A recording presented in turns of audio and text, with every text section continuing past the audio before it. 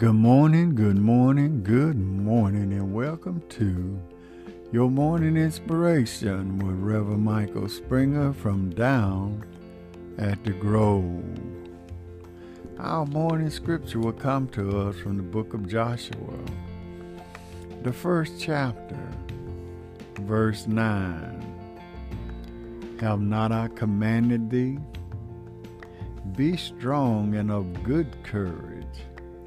Be not afraid, neither be thou dismayed.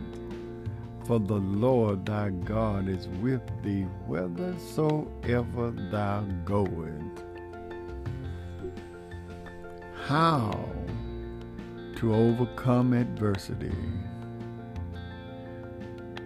Did you know that Albert Einstein didn't speak at all for the first 3 years of his life? People thought he was lazy and unintelligent. But he never gave up.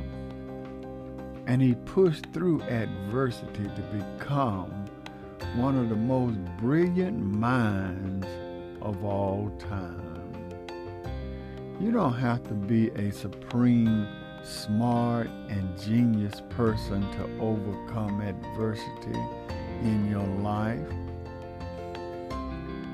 But it's easy to feel overwhelmed sometimes. So here's just a few tips that you could use to deal with day-to-day adversity. Number 1, start with a positive mindset. Try to remain optimistic whenever you're faced with a difficult situation. Looking at it with a negative mindset, you will only see the bad side of everything. Number 2, use a little humor sometimes. It will make a tough situation less stressful.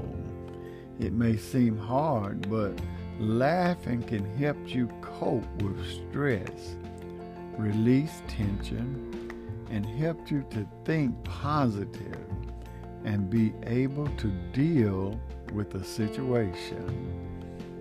Number 3,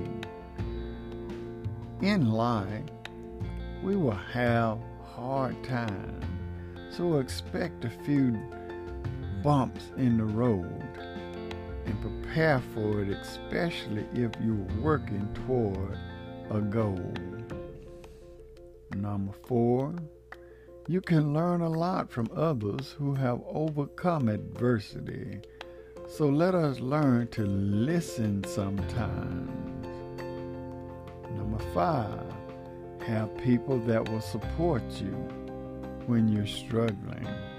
They'll be the ones who will be there for you to build you up and support you. Number 6, don't forget to take down notes. It can help you stay focused and give you a better understanding on life situations. Number 7, think about the past and how you made it through.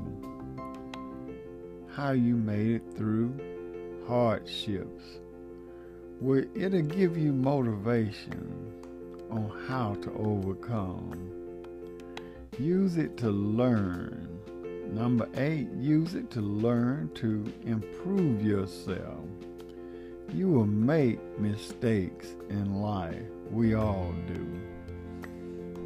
Number 8, don't worry about it.